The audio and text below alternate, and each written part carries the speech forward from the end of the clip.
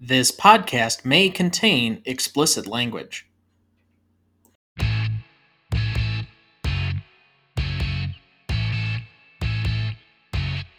Welcome to the Dynasty Download, the show where we prove Dynasty League Fantasy is the best form there is. I'm Tom Duncan.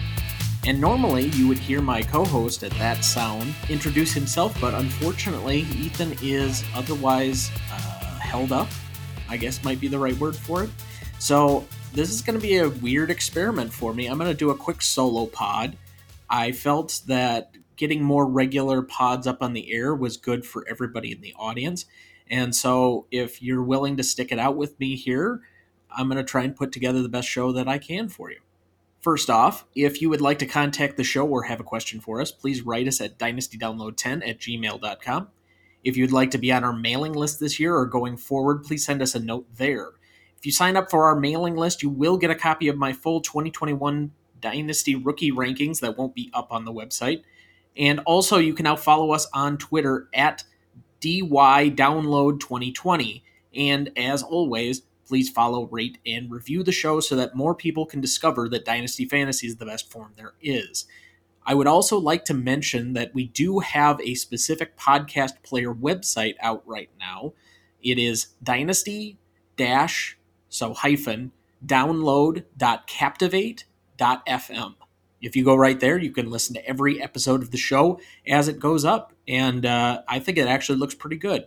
So you can let us know either on Twitter or emailing the show. With that, let's get to the news. First thing up this week, Deshaun Watson is now being investigated by the FBI.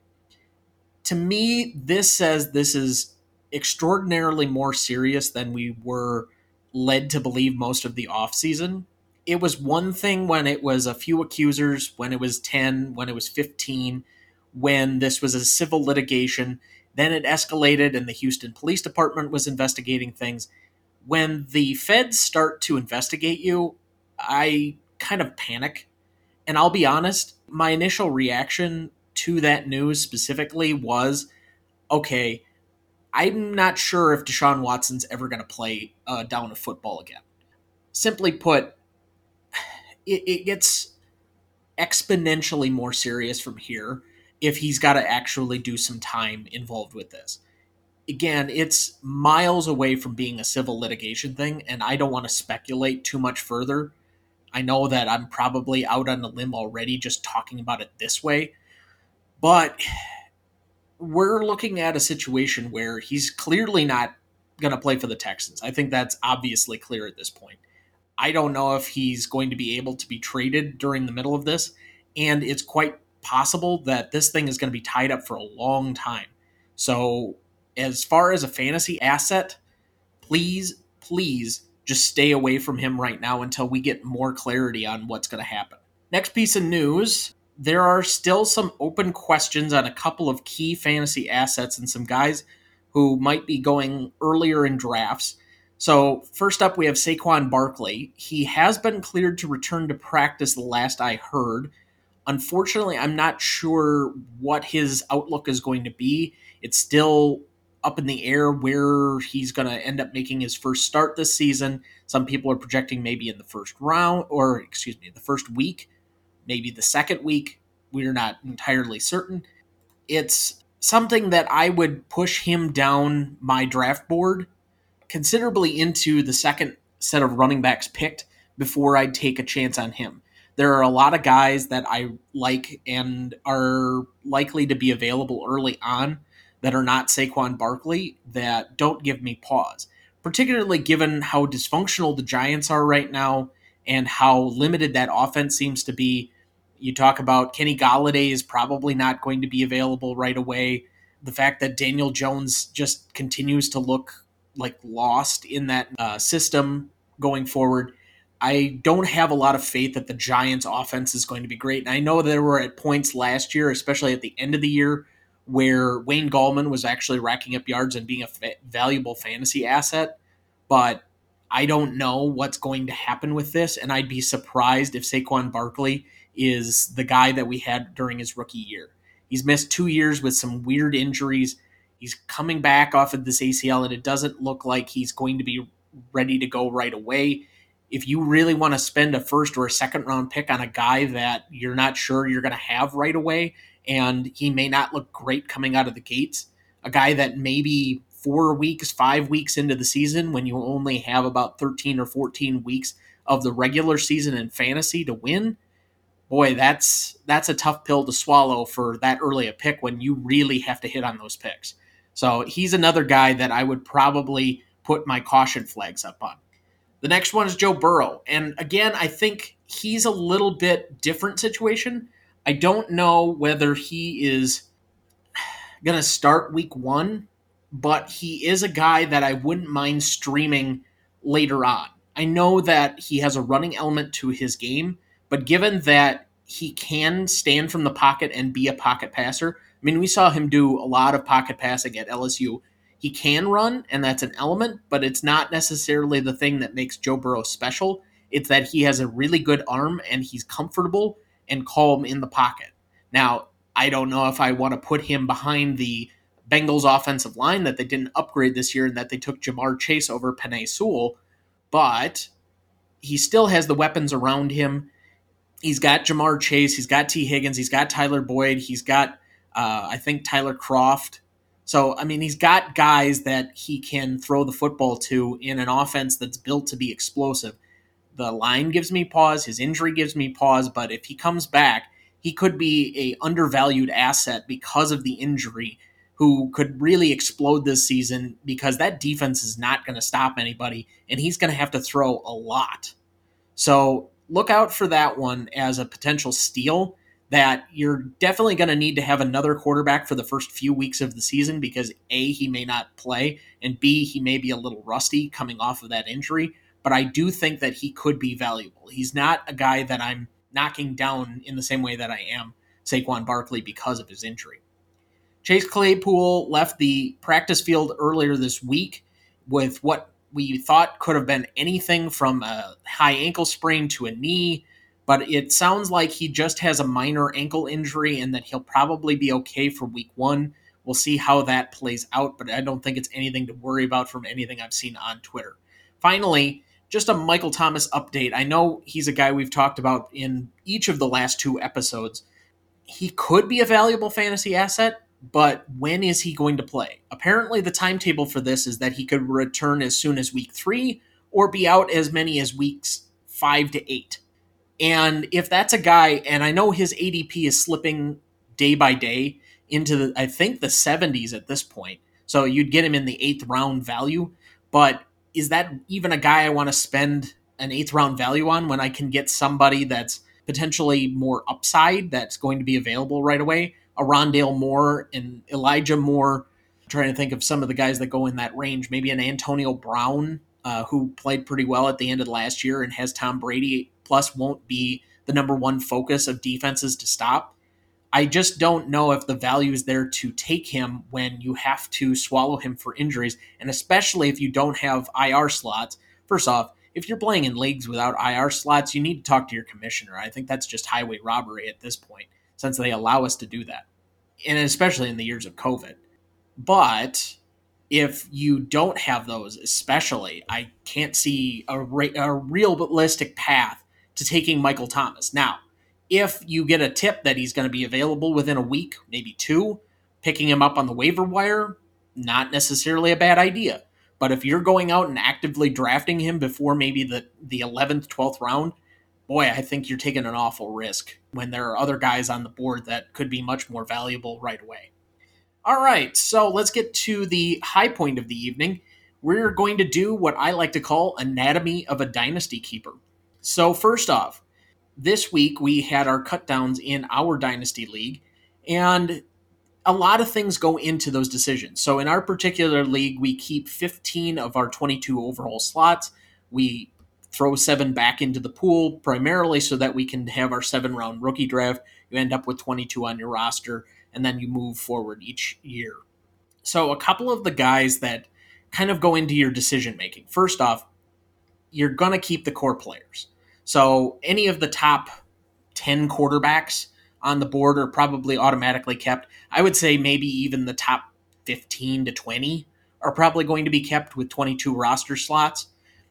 You're probably going to keep 5 to 6 wide receivers and about 5 to 6 running backs, probably a tight end or two.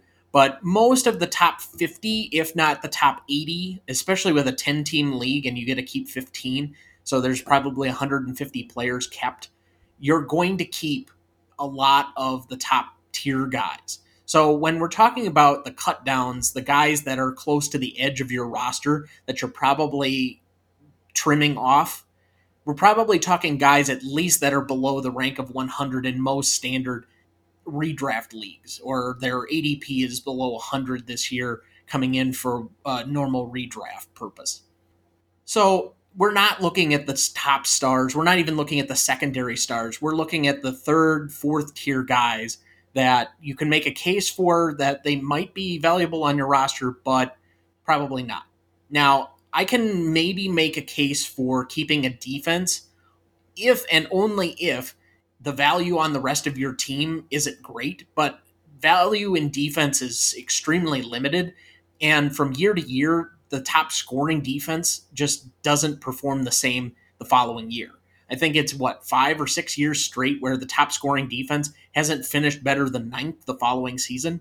So the predictability of fantasy defense just is not there. And also, if you are keeping a kicker, you should just be banned from your dynasty league.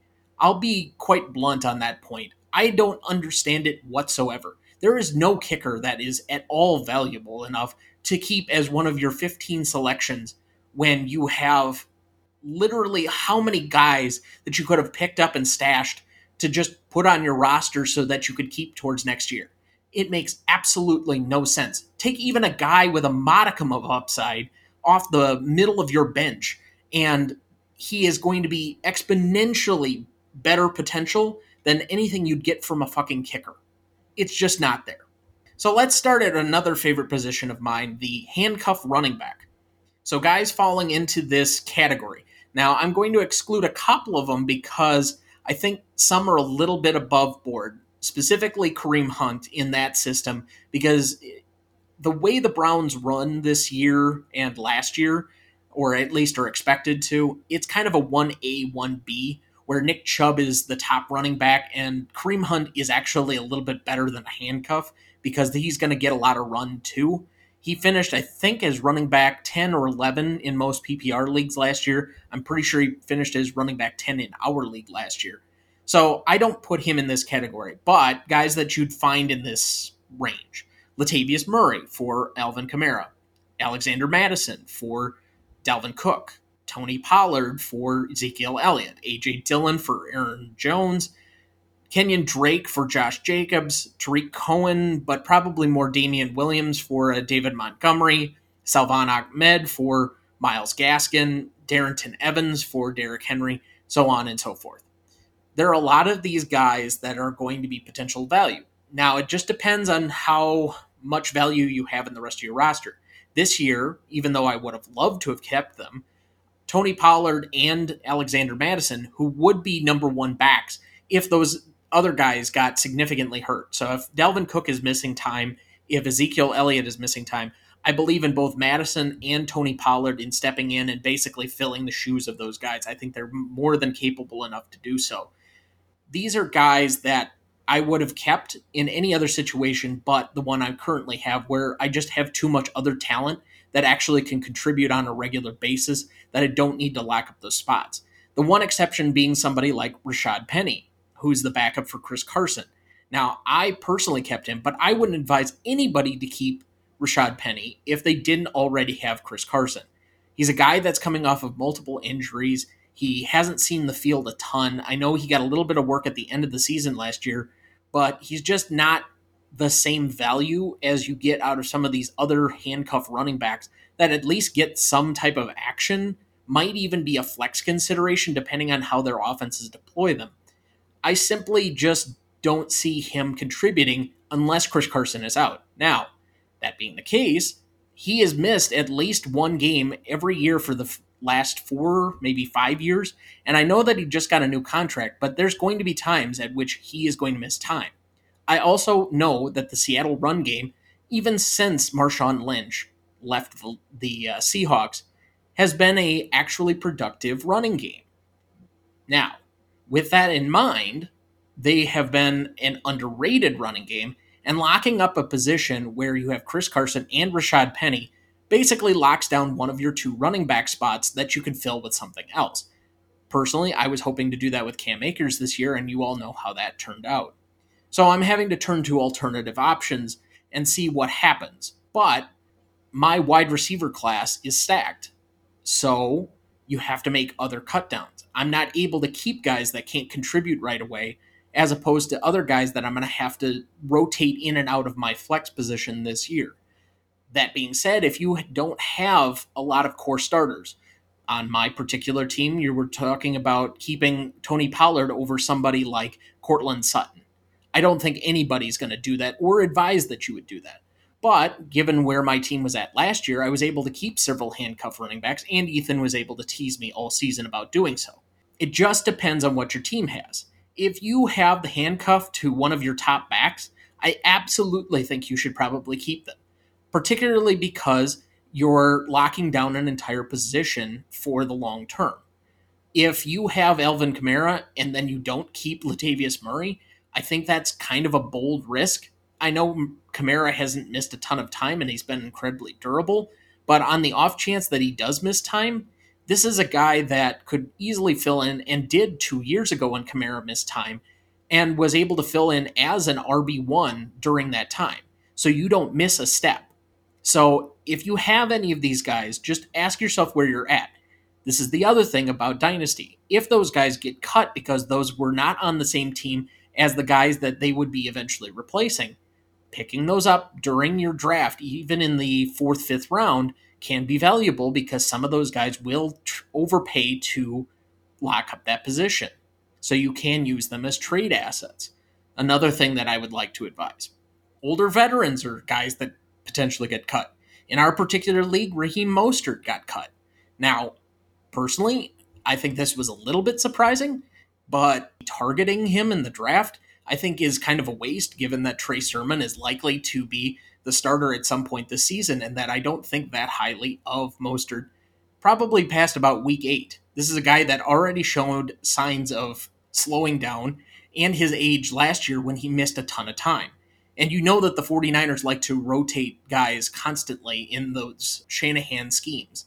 So it's quite possible that his best days are basically over and you'd be wasting a pick on somebody like that.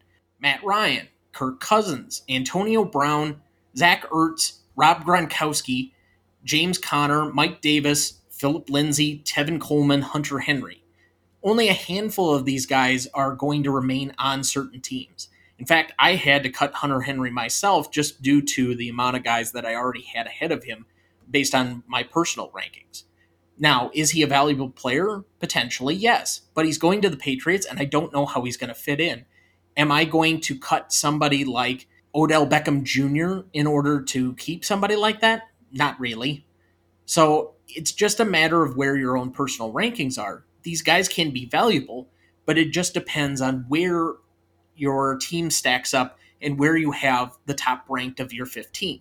You want to keep value, but older veterans are likely to be the guys that you're more willing to cut because, as I would put it, and as I would advise anyone, guys who are younger with higher upside are a little bit more valuable the farther down the rankings you go. Unless you have a Julio Jones who clearly can still produce and is at least a wide receiver 3 right now based on ADP and rankings, I would say that somebody that's his age, 32, and is coming off of missing 8 games last season is not a guy that I would necessarily look to keep unless I was going to offload him or try and trade him for any value that I could get, especially if you're a bottom tier team. You're looking for guys with higher upside that are a little bit younger, that haven't had the injury history that Julio Jones has had the last few years. And then finally, non-breakouts. These are the guys that are going to be close to the cut line that you may feel almost like a jilted lover by. So the Daniel Joneses, the Baker Mayfields, Evan Ingram, Tyler Higbee, Mike Gesicki, Zach Moss, Devin Singletary, Mike Williams, Hollywood Brown, Christian Kirk. Now, a lot of these guys are probably going to make it on most people's cut lists. But these are also the guys that you might get some value out of if you think that they're going to break out finally. These are guys usually year 2, year 3 that underperformed and relative to expectations haven't lived up to what we thought they might be coming into your rookie draft. These are guys you can get for a song. They're not going to go in the first round. That's going to be exclusively the rookies out of this year's draft. They probably won't go in the second round. Those will be a mix of those and maybe some of the highest players cut, usually a few veteran players sprinkled in here or there.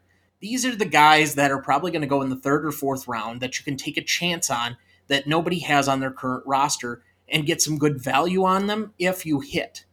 So I would certainly be scoping this position group of guys that are second, third year guys that maybe were in a bad offense, maybe didn't have the right quarterback. Certainly that they were buried in the depth chart, but are finally ready to get their opportunity. You want to look for a little bit of value in there, but are these guys that necessarily you want to keep? It just, again, depends on who you're rostering. And again, I would advise upside and youth over keeping veterans who clearly are on the decline. So basically that takes you through kind of what my thinking is on most keepers. And we'll be going into that more, I'm sure, as we kind of go through the reaction to the draft. We have our league draft or our 7-round rookie draft on Sunday night this upcoming week.